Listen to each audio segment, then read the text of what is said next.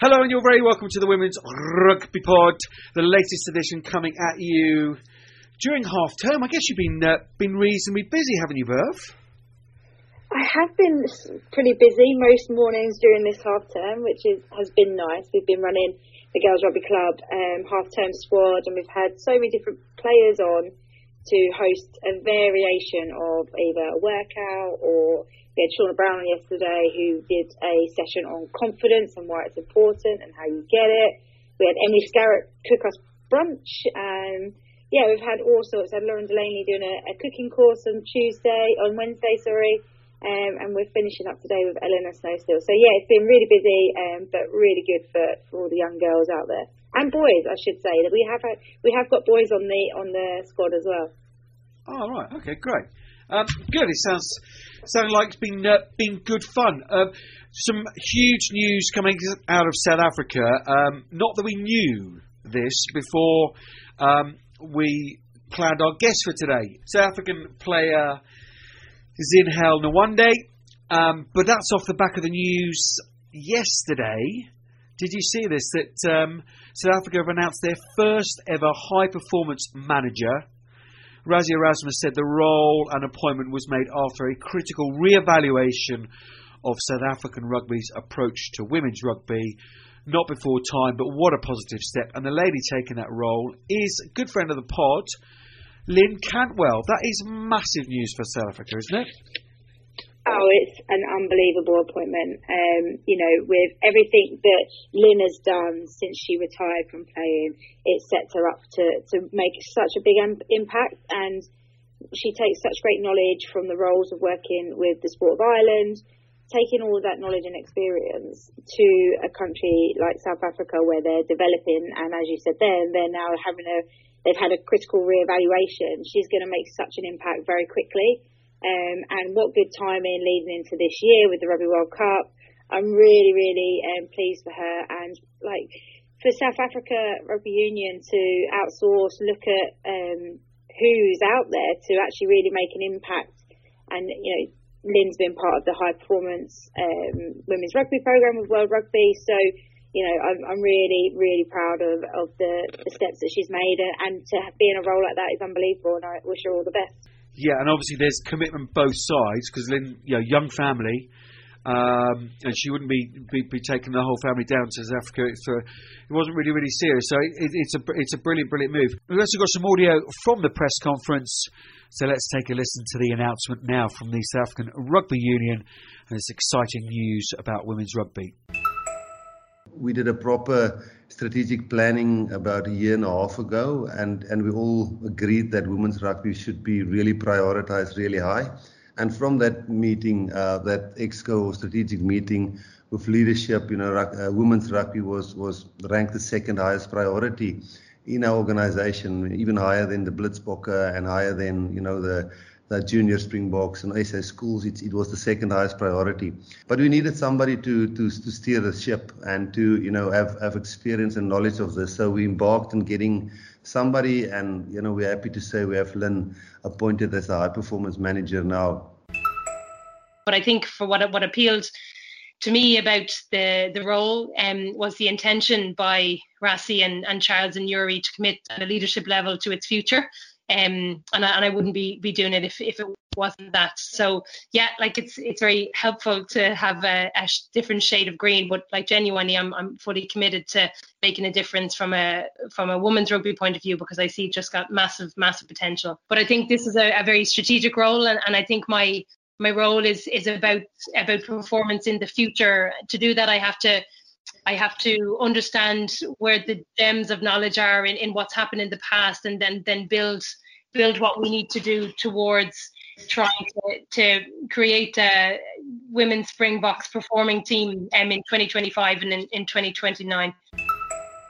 And following on from that, actually today's guest, we didn't actually know about South Africa's announcement. We're planning to talk to South African players and get a little insight as to what's going on in South Africa as they lead up to the World Cup, of course, in that same pool as England, France and Fiji. And I caught up with Zinga Nwande a little bit earlier on, who juggles being a international test rugby player and being a firefighter as well. It is a great pleasure to introduce on a week which South African rugby, women's South African rugby is at the forefront with some incredible news, to have one of their players on the line all the way down there in sunny South Africa. Zinge, good morning to you. How are you? Hey, good morning, sir. How are you? I'm very, very well, thank you. All the better for hearing your cheery voice. No, I'm great, thanks. I'm just at work here in South Africa. It's actually 11 o'clock in the morning, so I'm at work. Just hit a session now, so I'm just going to carry on with my duties now. All right, well, I've got lots to ask you, and we'll get back to what you do during the day. But obviously, the first thing is to say, how's things in South Africa? Obviously, the world is in a very strange place at the moment. Everybody with you and your family, what have you? Everybody's safe and well? Yeah, we are okay, so thanks for asking. Obviously, with the COVID-19 pandemic, we have been under a lot of strain. There's people who've lost close friends, who've lost the loved ones. We've also been affected in many ways. Sport-wise, we've been affected, entertainment and business. But personally, with rugby, obviously, we are used to being on the field and training and running around. So it quite limited us and strained us a bit to actually train at home. And sometimes you would train at home and feel as if you're not doing anything because you want to be in the field and you want to be running, doing all those fitness and conditioning to help you obviously to get fit. But I must compliment our management team together with Saru, because during this whole pandemic, they've organized programs for each and every player in different provinces where you have to follow the program, whether it's a home workout, nutrition programs that they did for us to make sure that we are eating healthy. And luckily for me, because I was on one of the frontline workers, so I went to work obviously 4 days in and I'll rest the 4 days off. So during my 4 days at work, because there's so much space to use and utilize, I made sure that I utilize anything that I can find in the fire department and anything that can actually help me up my fitness level. Right. Well, you've given us a little insight there as to what keeps you busy away from the rugby field, and that's being a firefighter. Yes, definitely. Do you enjoy that? Because I've got a friend who's a firefighter over here in the UK, and what he always talks about is the camaraderie and the team spirit within very intense situations. Yeah. Obviously, but there are lots of parallels to draw with rugby there. Yeah, it is. To be honest with you, I never wanted to be a firefighter at first because I studied sport management. So I wanted to be involved with sports as much as I was playing sport, but I wanted to be in the management side of it. Unfortunately, after doing my national diploma in sport management, I couldn't find a job. So I said, okay, let me just find whatever it is that I can do at the moment so that I'm able to sustain my family, because I live with my mom and my younger sister. So I'm the eldest at home and I have to look after them. So I saw a post at King Shaka International Airport where I applied. I did the fitness testing. It was quite a run through because I have been used to running and doing all the fitnesses with rugby. So I passed with flying colors, and starting to work as a firefighter, learning that you are not there only to just switch fires, but you are there to save someone's life, to make someone's day. So when I was busy doing training and getting that physicality and getting to get into the fire, getting into those risks, taking the risk and helping people's life, that's when I started developing the passion and the love for firefighting, just as I do have for rugby. And one question that people always ask me a lot is, how do you then balance, or how is your rugby career then affected because you're doing rugby and you're doing firefighting as well? How does that now come together?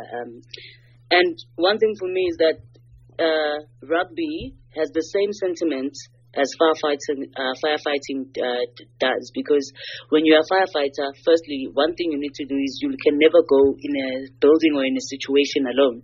So that simply means that you need the person next to you in order to survive. So we need each other. It's like in a rugby game, when for us to score a try, we need the forwards to do the work. We need the 10 to obviously pass the ball to 12, 12 to pass the ball to 13, and so on, and see where we can penetrate and actually get into a gap where we can score. So that's teamwork as well. So for me, they go hand in hand, because it's the same thing with rugby. It requires you to be fit physically and mentally. Firefighting requires the same thing. It requires you to be able to work with another person, to have a partnership and be a family and trust each other. Same with rugby. It requires the same thing, because for us to score a try, I need to trust that the number 10 can actually hit the penalty throughs for us to get those 3 points or those 2 points. I have to trust that the forwards can do their job in the scrum for us to actually win the game or to go and score a try. So I enjoy rugby so much. I enjoy being a firefighter as well. So yeah, for me, it's never really a strain. Instead, it's more of a benefit or an advantage, because even when I'm at work, I'm able to continue with my program, which I'm given by Saru and the management team from the Springbok Women's. So they've been helping me a lot as well. The firefighting space has been helping me a lot in terms of fitness as well. Brilliant. Yeah, it sounds like they very much go hand in hand. If we can just turn our attention to matters on the field, some really, really big news coming out of South Africa, and it's something that we've almost been waiting for a while. I remember covering the South African ladies in 2010 in the World Cup, and just the psyche around women's rugby in the country wasn't right. Now yesterday's announcement, we're recording this on Friday the 19th. Lynn Cantwell, a lady who we know very well here on the pod and I personally know very well, Irish legend, is going to come in as the first ever high performance director for women's rugby. Just what a statement is that for women's rugby down in South Africa? Yeah, thank you so much. It's quite a big step. Especially as you have said, Lynn has been an Irish legend, and she's been on the industry, she understands what's happening, she understands the issues that we as women go through. So I think with her coming in, it would be a lot of help, especially from someone who's been on the field, because sometimes people don't understand what especially we women who play male-dominant sports, the things that we go through and the challenges that we face. So if you have been in that situation and you understand the circumstances and the challenges that women face, then it's easy for you to come into a department and actually say, no, listen, these women are having problems with 1, 2, and 3. So this needs to change and that needs to change. And I think it's a big money in the pocket for us, the Springbok women's team, because obviously with the World Cup coming up, we are looking to have a whole lot of changes. We're looking to have a whole lot of positivity, and obviously a whole lot of help coming from the people, also helping them to make sure that we are well prepared to actually go to the World Cup, and not just go there to add numbers, but go there and perform. So that obviously leaves a lot of work with the people on top of the management. Are we getting enough equipment? Are we getting enough camps to help us prepare for the World Cup? Are we getting enough games? And all of that. And I think everything is going to be sorted perfectly, and we're trusting that when we go to the World Cup, we'll be the perfect team, obviously, to perform and bring what we as South African women can bring into the table. Brilliant. You speak with such passion. It's very infectious. You're waking me up in a fantastic mood here in the UK. Zinga, if you don't know about South African rugby, what is the funnel, the pyramid that goes up to, obviously yourself, you're a Springbok woman. What is the pathway in South Africa, the different regions and what have you? Just give us a little oversight as to how you make that progression, how rugby is structured in South Africa. So we do have. There's not much rugby that is played in schools, because I remember even when I got selected to play for the under-16s, I was still in high school. But I think there were only a few teams of schools, especially high schools, that play rugby.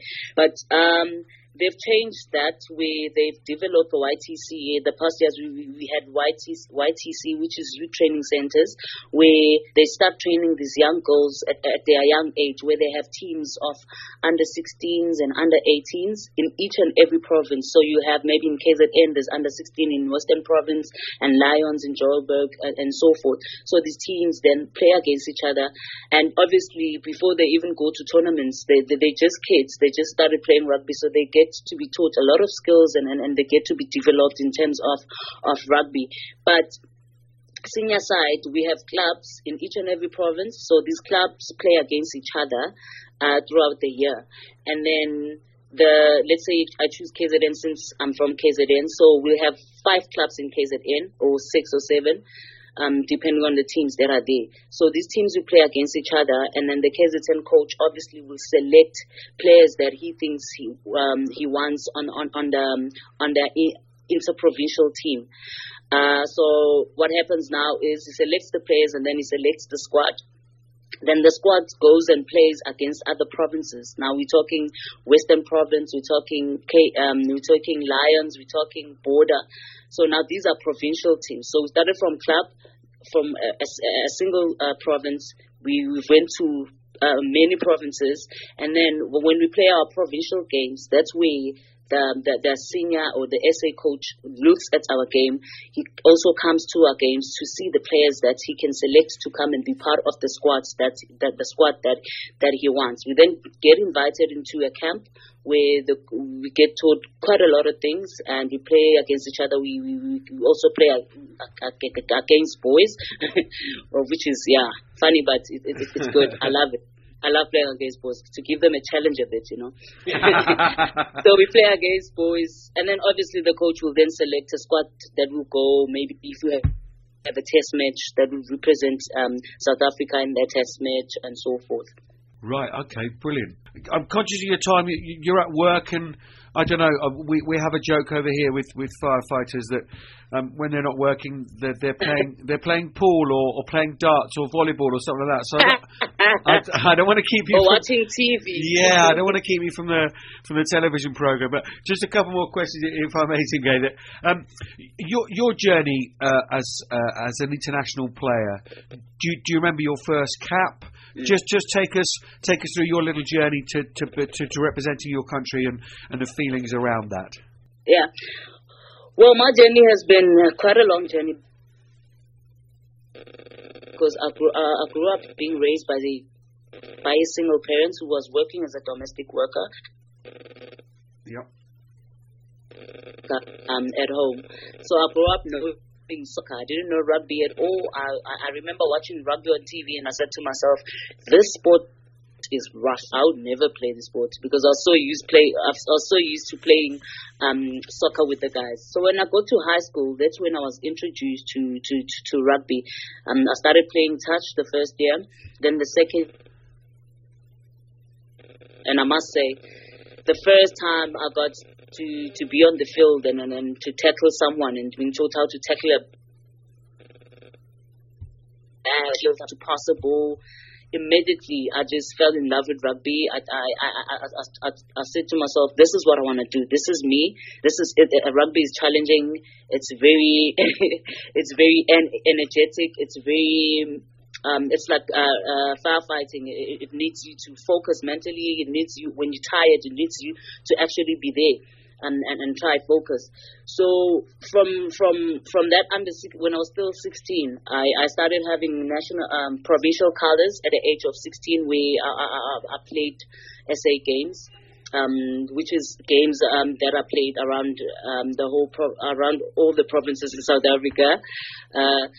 And then I made the debut for the Sharks in 2008, and I've managed to be part of to be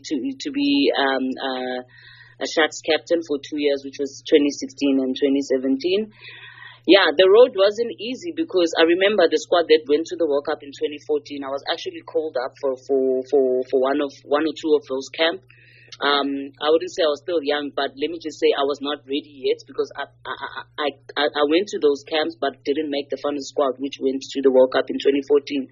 And that's when I started changing my life, because I said to myself, the biggest dream is to, obviously, as a player or any young player, is to represent your country. Yes, you represent your club, you represent your province, but the greatest gift is to represent your province. I mean, to represent your country, which is South Africa. So I said to myself, okay, I haven't met this card for this team. What is it that I'm doing wrong? So that's when I went back and said to myself, okay, I need to decide what I want to do with my life, where I want to be. So I sat down and said, okay, I want to be part of the World Cup. It doesn't matter which World Cup that comes by, but I want to be part of it. But that just doesn't come with just sitting down and saying I need to be part of the World Cup. I then said to myself, okay, there's a few things that I need to work on. I need to be disciplined, firstly. I need to make sure that I work twice as hard. Obviously, I go to training and train with the team. But then after the training session of an hour or two with the team, what do I do to better myself, to upskill myself? I decided, okay, I need to do extra work, because just being on a training field or for that 1 hour or two is not enough. So I needed to do a little bit extra for me to actually be where I wanted to be. I needed to change my eating diet. I needed to change the type of friends that I was hanging around with, because not every one of your friends have the same goal as you do. So I made a whole lot of changes with my life, and that's when I started getting call-ups with from the coach, Coach Polly, who was coaching the Springbok Women's sevens, and fortunately and so blessed to be part of the sevens team. I've been in many tournaments with them, Hong Kong sevens. I've been San Francisco for the World Cup, Commonwealth Games.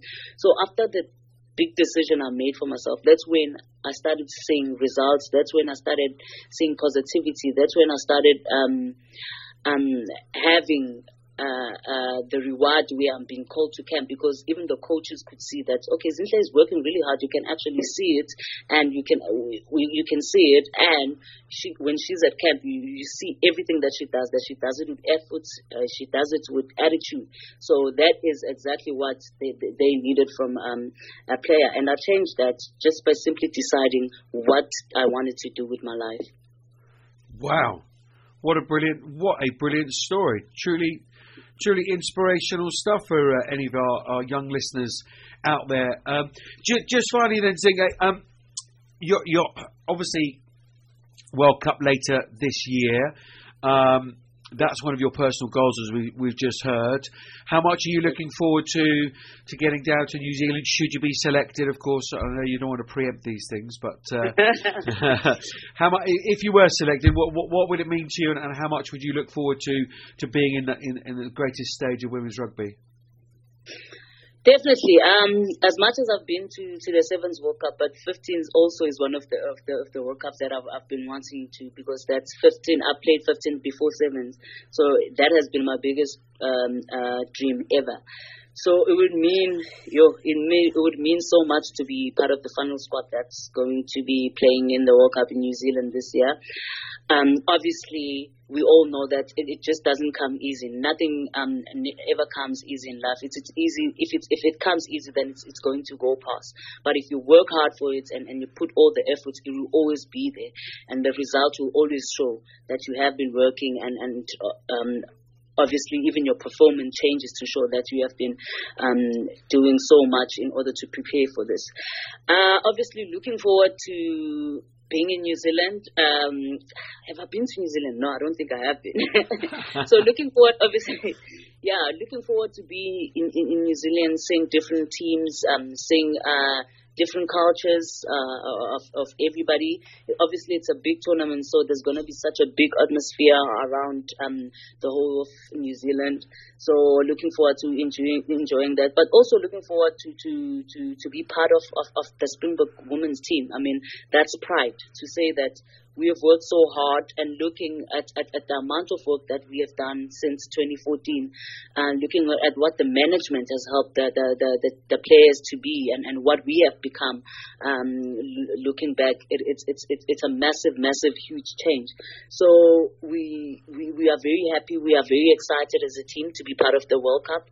And yeah, obviously we haven't played most of the team. Like if you look at our pool, we have France, Fiji, and England.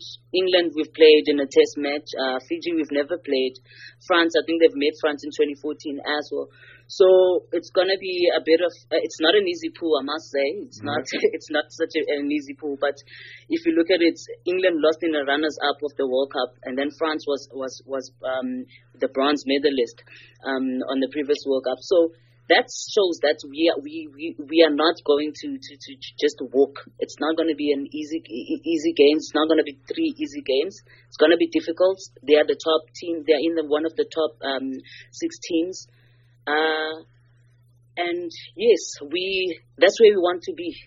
That's what my sevens coach usually say. We want to play against the best teams. For us to actually measure ourselves to see where we are, whether to also see what we have been the work that we have been doing the past years. We need to play against the top teams so that we can weigh ourselves and see what are our strengths, what are our weaknesses, what can we do best, what do we need to improve.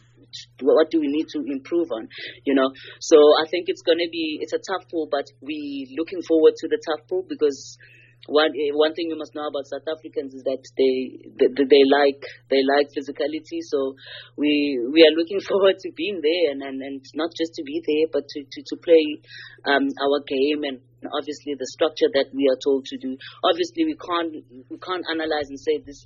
Well, we want to see how England plays and how France plays and what they give to us and worry more about them instead of worrying about us because we haven't been in the World Cup for quite some time. So we need to worry about us and what we can do as a team and what we can bring into the World Cup and what the advantages that we have as a team and how we can utilize that. Yeah. Wow. Well, do you know what? Watch out England, watch out Fiji, watch out France, because if you play as passionately and with as much conviction as you speak, Zingay, then there will be some really, really tough games. No, we'll leave it there. It's been genuinely a real pleasure to speak to you this morning. Thank you so much for your time. I know we haven't had much news in the UK and in Europe around South African rugby, and certainly not on the podcast. So it's brilliant to get your take on it. And all the very best with selection. And who knows, perhaps we'll see you down in New Zealand in September. Thank you very much for having me, sir. You have a great day as well. Thank you so much. You take care. Thanks. Bye. Bye now. I'm Lynn Cantwell, and you're listening to the Women's Rugby Pod. The first Sevens tournament of 2021 took place in Egypt last weekend, with Egypt hosting the first women's version of the Arab Sevens. Syria, Lebanon and UAE also took part in the tournament, but saw Egypt win convincingly on their return to international rugby after 10 years out. Yeah, pretty good comeback, isn't it? Just back with a bang. Continuing on the Sevens, Madrid this weekend. It's hosting the Sevens tournament, men and women's. On the women's side, Russia, Kenya, Spain, USA, Poland and France all competing. And there's a great preview of the tournament over with our friends at Scrum Queens. And another fixture we need to tell you about comes from the European Championship. Spain host Russia, some 11 months after Russia surprised all by beating Netherlands in the opening round. If they win, then they are in the European qualifier for the World Cup. If Spain win, then it will be decided next weekend when Spain meet Netherlands. There's a more in-depth look if you want to have a look with our good friends again at Scrum Queens. Yeah, they're everywhere, Scrum Queens, aren't they? Not great news to report regarding the Asia World Cup qualifiers, though. Due to be held in March in Hong Kong, doubling up as the Asian Championship with Japan, Hong Kong and Kazakhstan all involved. They've been cancelled. Now, this could happen in other locations, but time, of course, is running out. It just looks like using the country's World Rugby rankings is going to come into play. Possibly not ideal, but what else can we do in these unprecedented times? And Rugby Canada earlier this month hired an independent investigator and revamped the coaching staff of their Women's Sevens programme after receiving a complaint from the team. The Women's Sevens was coached by former Canadian international John Tate, the director of Women's High Performance at Rugby Canada, but he was not mentioned in the new coaching setup announced. Mike Byrne takes charge, and he was the former skills coach.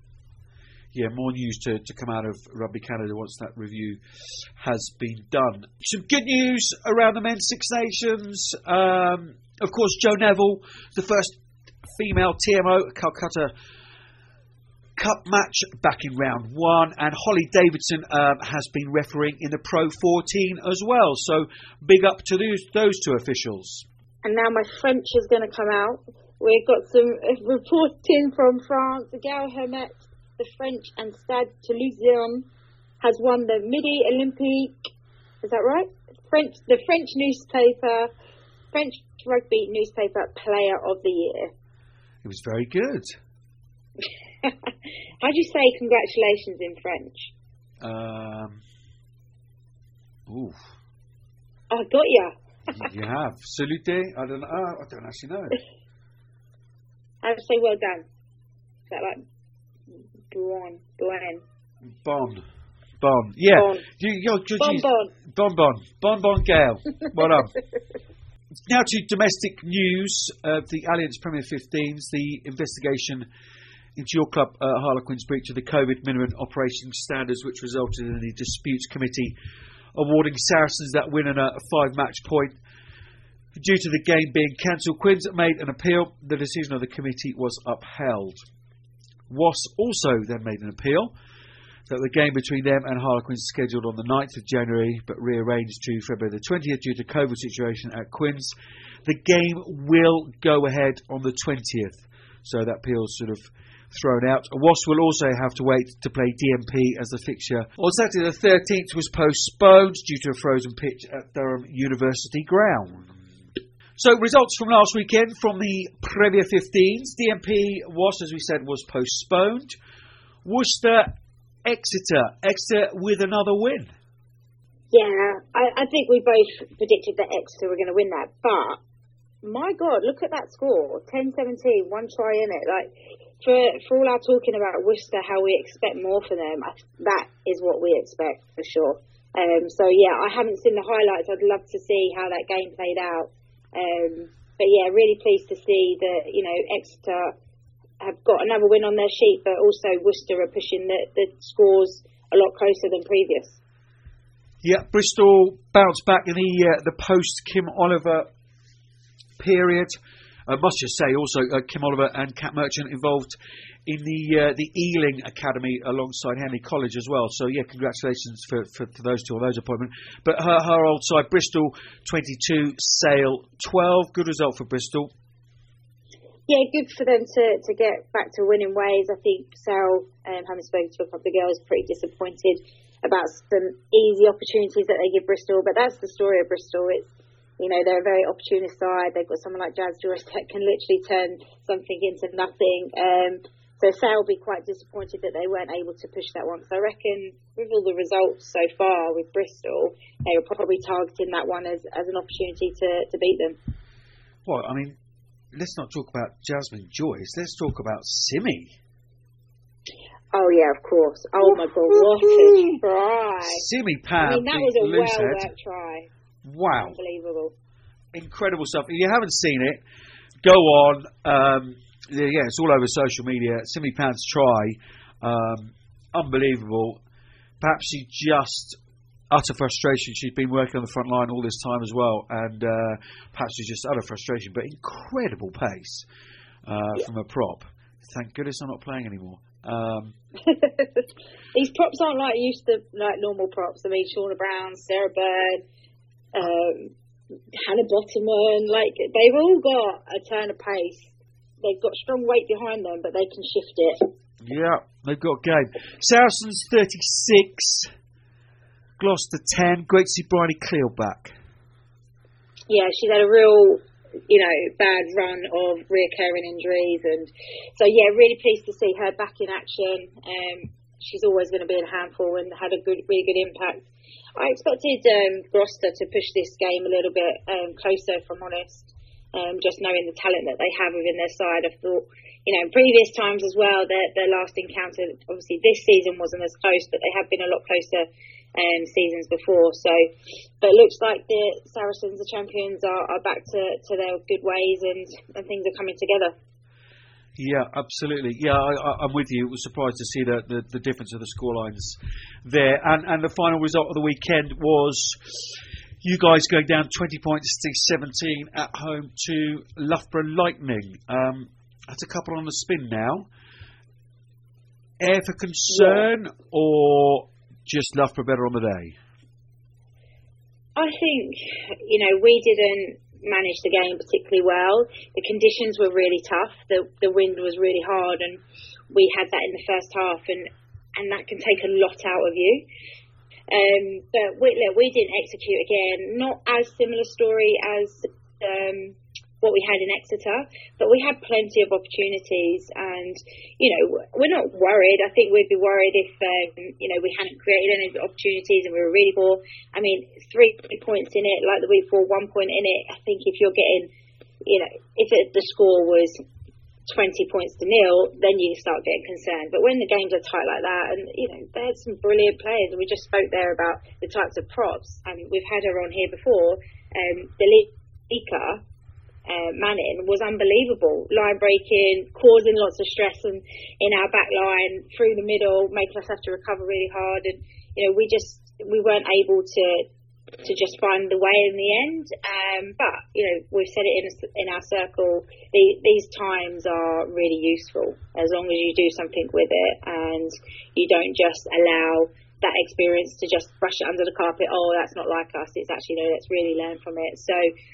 And look, we've not really been in these positions before, so like I said, it's good learnings. Nobody wants to lose, but you can take a lot from it. And Loughborough, they executed really well. Helena played really well at the boot, and Emily Scarrett the same thing. They marshalled their defence really well on the edges, and we are missing a few players as well, but as were they. So we're well up for it, and unfortunately we couldn't find a way to finish at the end.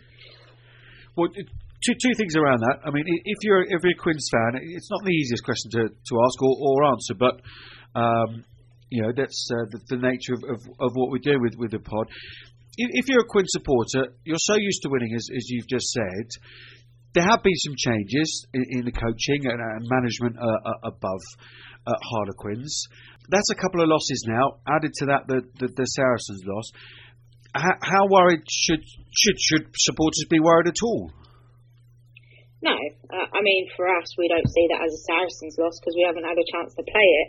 It's been taken out of our hands, and it is what it is. I think we've had lots of changes, but this whole year has been very difficult to manage in loads of different circumstances. And like I said, I think if we were getting 50 pointers against us and having no answers and not being able to create anything and do anything, then I would say supporters would be worried, but we're not in that position, and our fans are very supportive of us. And I think, you look at our team sheet, we're developing even more depth because, at the weekend we had 7 starting players not playing as well. So if we're pushing teams close with a lot of, our, bigger names, should I say, out, then that's a great place for the club for the future, not just for what's happening week in, week out, but, for the likes of our players to get more game time and high-pressure situations, then actually we're developing our whole squad of 40 in a much better light for the future years to come. Answered like a true, media-trained club captain. Thank you very much. That's genuine, though. That is genuine. Like, we miss a lot of our players. They give us so much, but, it's about our whole squad as a group, and hopefully, it's going to make us better in the long run. Yeah, look, we with this podcast, we're trying to attract the wider women's rugby audience as well, and those who've probably not seen it and they're just used to seeing Quins win all the time. There's a couple of losses on the bounce, hence the question. Anyway, the other point I just wanted to make about that was, as you say, really, really tight games, and the fact that you are being stretched and there's a couple of losses there, it's going to make for such an exciting end of the season, isn't it? Yeah, and I think, take my Quins hat off, and I'm somebody who's just a rugby fan and looking at the league, it's amazing that it's not just Saracens and Harlequins in the race. I think, put my hat back on, there's so much competition, it makes it a lot harder as a player, but actually it's the best thing for the league. And, great for the fact that we've had Allianz come in to be the new sponsor this year. They want to have these type games. They want to have different upsets. It causes stories, it gets people looking in, and all of a sudden, previously maybe there wasn't many people around Loughborough that supported Loughborough Lightning, and now they're seeing that they're beating the last two finalists teams, so then suddenly you've got a new look in because it's a little bit more exciting. So it's brilliant for the league, and it's just every week you can't switch off. You can't even some of the teams, you look at even DMP, Worcester, and maybe Sale, where you would say they're in the bottom half of the league. They've still got absolute quality across their whole team. So if you're not on your game, there's any chance and every possibility that they can turn you over as well. So I think, the league is in a really, really good place, considering everything that's gone on this year as well. It bodes well for the future. It certainly does. Well, all of that means that the Saracens leading the way with 50 points, having played 11. Loughborough Lightning in second on 43, but played 12. Then you guys, Quins, with a game less on 42 points. That final semi-final spot is taken by Wasps. They've only played 10 and sit on 39 points. Then Exeter still very much in the running with 34 points. Gloucester Hartpury and Bristol on 25. Worcester, Sale and DMP. The only fixture this weekend is you guys against Wasps. Another fascinating game. I guess you're going for a win, but how much are you looking forward to that one? Yeah, we've watched Wasps closely and how they've improved over the season, and we know all that they've got threats across the whole park. So, we're in for another really tough day, and it's going to take 70 minutes to secure a win against them. But we're going to have to be really accurate and play in the right areas and execute when we get in those areas. You can't underestimate, players like Meg Jones, Ellie Kildare, Harriet Miller-Mills.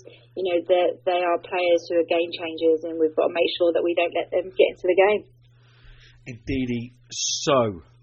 There's all your news wrapped up neatly into a little news parcel. Hi, I'm Helena Rowland, and you're listening to the Women's Rugby Pod. Always like to support and partnership with really, really good causes. And our next guest, Simon Chower, a man who has put actions into words and has started Bravemind, the mental health charity that is founded. It's got its epicentre within rugby. It is an absolute pleasure to welcome onto the pod Simon from Bravemind, who are launching today.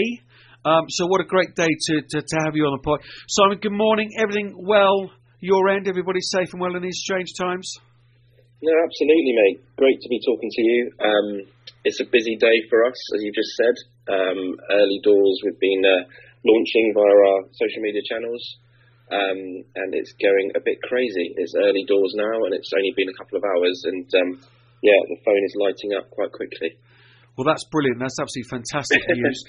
Tell us, Simon, then about the Bravemind journey then so far. No, absolutely. Well, it's been a rapid journey. So, Bravemind, I started it in September 2020, so only 5-6 months ago. Very personal reasons for me. I've experienced poor mental health from an early age, and also been involved with rugby from a very early age. Suffered with a bad injury, so when I was around 25, 26, I had to stop playing. I just never really reached the heights that I wanted to. Sort of from there, I'd been out of the game for such a long time. I moved house. I joined a local club called Maidenhead. I met some fantastic people down there, helped out with the second 15. And whilst I was down there was a young lad that joined, and he was extremely open about his mental health and the journey that he was currently on and been on. And it was really refreshing for me to see how open he was and positive about it. And, from that point, it sort of sparked an idea in my head that I just thought, you know what, more needs to be done within the rugby community, in my opinion, around mental health. And this was all before lockdown happened and the COVID pandemic happened. Last summer, I did a mental health first aid course with Mental Health England. I just wanted to get a bit more information and have a bit of a deeper dive into that subject matter. Yeah. And do you know what? It's such a broad area. I was completely overwhelmed. It was from depression, anxiety to eating disorders, schizophrenia. It was incredible to see what such issues out there for people. Met some amazing people on that course, from teachers, ex-military, and off the back of that, I just said, right, I'm going to, start. Had a chat with my brother, and he said, yeah, go for it. And that was in September. And then when I'd, put a logo together and put it out on my small social media channels, I got amazing response from guys that I used to play with, business contacts, ex-coaches, and it was amazing to hear that people have been on similar journeys to me. And I was like, wow, I didn't know that. One guy who was a number 8, huge leader on the pitch. But underneath all of that, when we met and had a beer, he was a really sensitive guy and very vulnerable. And, we had a really open conversation. And, from there, Johnny, it's just snowballed. And, we're now 5-6 months along the line. And with charity, we've met some amazing people. We're talking to some amazing people like yourself. And our overall vision is, all about action, working with clubs, schools, to put mental health at the same kind of level as physical health and, in the heart of their community. And, we all want, talking about and supporting each other with mental health the norm. People are passionate about these things, and that's very, very clear to hear. No, look, I'm so pleased that something like this has come along, and yeah, there's a few others in there, loose heads and blokes and what have you. For me, when you and I got in contact, the mental side of the away from the mental sort of health side, but actually rugby itself trains 95% of the body, but so little of the mind. And actually, when you look at the tight games, especially international level, they're actually won in the top 3 inches. So I just, it's always bemused me that the mind isn't looked after better. But I'm a big fact and non-verbal type chap. Actions, not words, and that's what really appealed to me about what you were doing, because there's a really, really clear plan going forward as to what you're doing. Just as you roll this out, just give us the steps you would like to take. So you're involved with Henley. If Henley's your case study, in the next 6 months, year, 2 years, what are we going to see at Henley that we could see, hopefully for you and Brave Minds and everyone else, around the country in years to come? Yeah, so we're really fortunate about Henley and really grateful that they've agreed to trial this with us. It's very much a pilot programme. So, we're at the early stages of that. It was only launched sort of last week. But, I'm an ex-Henley player. And 3 or 4 others as part of the Brave Mind team are ex-Henley players. So, we've got a good relationship with the DOR and the management there. So it's fantastic. What we're about is going in there and creating a community within Henley Rugby Club. All of that needs to sit with their values as a club. Yep. But from one thing I forgot to mention was, this is around, this is from grassroots all the way through to top flight. We've all got mental health, and that's from youth, women's and the senior game. With Henley, we'll go in. We've got a 3 sort of pillared module. Yep. The first is discovery, connection, and growth. I won't go into too much detail around each one, but that's the sort of the model that we're going to be talking them through. There'll be a select group of people within the club that they will put forward to become, Brave Mind champions. So they will create a team within the club environment that will drive this topic going forward. I want, parents, coaches, the head coach, the second team coach, the fourth team coach, There needs to be key individuals within the club that will drive this topic. And that's the exciting part. And, after this pilot, we'll sit down with the club, we'll review it, we'll critique it, we'll look at things that, that didn't work, but this was an absolute gem over here.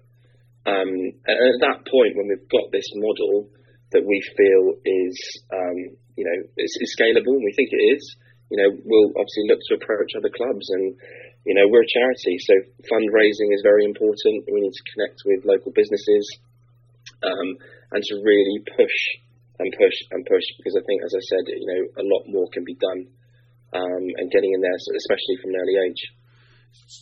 So effectively, in very much layman's terms, so if I had a sore calf, unlikely because I don't actually go beyond a walk, but if I had a sore calf, I would go to the club physio, right? Yep. If I got a mental issue or something I'm not particularly happy about, I go to a Brave Mind champion, and it's almost exactly the same as going to a physio for a physical ailment. Absolutely, and part of our program is educating, a set group of people within Henley Rugby Club as mental health first aiders.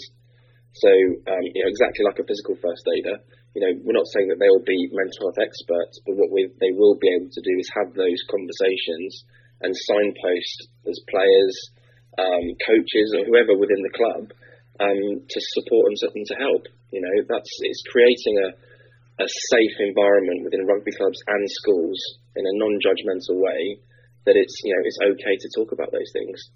And one critical point is those mental health first aiders need to be, and this is my personal opinion, need to be part of the senior setup. So, we need a head coach in there. We need the first team captain in there. We need leaders within the club that will drive this forward. Yeah, because and that's key for me. Because if you don't, then we need what's the word? It's just value, isn't it? And just showing the people that this is taken seriously. And it's a huge part of the rugby club's identity. Yeah, absolutely. Everything. Yeah, apologies for interrupting you. Yeah, always filters down from the top. Just two more questions, if we may, Simon, with your phone buzzing away there, like the bat phone or whatever this morning. One would be, and I suspect a question: if somebody's in a really bad way, and you go to one of your helpers, what's that channel to then go slightly further? Because as you say, it's a delicate area, and let's not shy away, especially during these lockdown. Suicide rates have massively increased. If they're not sort of professional mental health experts, how close is that help, and where's that link? Yeah, absolutely. I think what we're looking at is sort of urgent support and non-urgent support. Yep. So as you probably say, suicide crisis, etc. It's you need to get help immediately. So obviously you've got the 999 immediate medical help, nearest A&E. Talk to someone. Try and keep safe. All of these different things. We're there to signpost people at the end of the day. But if a player has got those suicidal feelings, then there are people there to notice those. That's what the mental health first aid course does. Is they will be able to spot signs early. Yeah. And direct those to immediate help. Really, really appreciate your time this morning. I know it's a busy morning. Thank you so very, very much. Wish you all the very, very best, and certainly personally, and the WRP will be there with you every step of the way to try and help and do whatever we can, because not only is it a subject close to my heart, as you know, close to home, but also it's just the right thing to do, and it's just not done enough. And you're very much action. No, absolutely. Into it. So, thank you, Johnny. For letting me come on and have a chat. It's as I say, it's a very important topic to myself personally. And if anybody out there is looking to get involved, we're on Insta, we're on Twitter, Facebook, website bravemind.co.uk. We'd love to hear from you. And as I said, it's across the whole youth, women's, men's. We've all got mental health, right? Absolutely, yeah. It is open for all. Simon, thank you so much. Really, really appreciate it. All the best today and for the future. Thanks, Johnny. Catch up soon. I am Shona Powell-Hughes, and you are listening to the Women's Rugby Pod. Well, that's about it for this week. Berth, good luck against Wasps. All the best in that one. We'll just urge everyone, if you haven't already, please subscribe, share, rate, get us out there at Pod Women's Rugby. Who's on next week, Berth? Well, we're going down under. We're going to Australia to the Melbourne Rebels head coach, Elena Thomas, who is also recently appointed Fijian women's assistant coach as well. So we're going to check out everything that's going on down under there. Yeah. Just for everyone's clarification, down under, not in Poland, as per Berth's accent there. Alana's the accent not any good. No, I'm saying nothing. Accept and build. Yeah, Alana is. I think my Aussie accent's quite good, actually. Right. Okay. Well, perhaps. Get Elena on. Elena's going to join us next week. That's pretty good. Come on. Right. I mean, we can ask Elena. Yeah. Okay. Conduct the entire interview with the accent, and we'll see how far we get, how nice he gets within a couple of minutes. Yeah, Alana's part of that. World Rugby initiative to get coaches, female coaches, in amongst the international teams leading up into the World Cup. So, heard from South Africa this week, Fiji next week. Might just thank our guest today, Zingay Dewande from South Africa. Yeah, really exciting times in South Africa. And Simon Chow from Brave Minds. If you can get behind Brave Minds and everything that Simon is doing, then please do check out our socials, my socials as well for all that, as being one of the members of the advisory board. It's a brilliant cause, and do get involved. Stay safe, everyone. Good luck against Wasps, and we will see you next week. Until next time.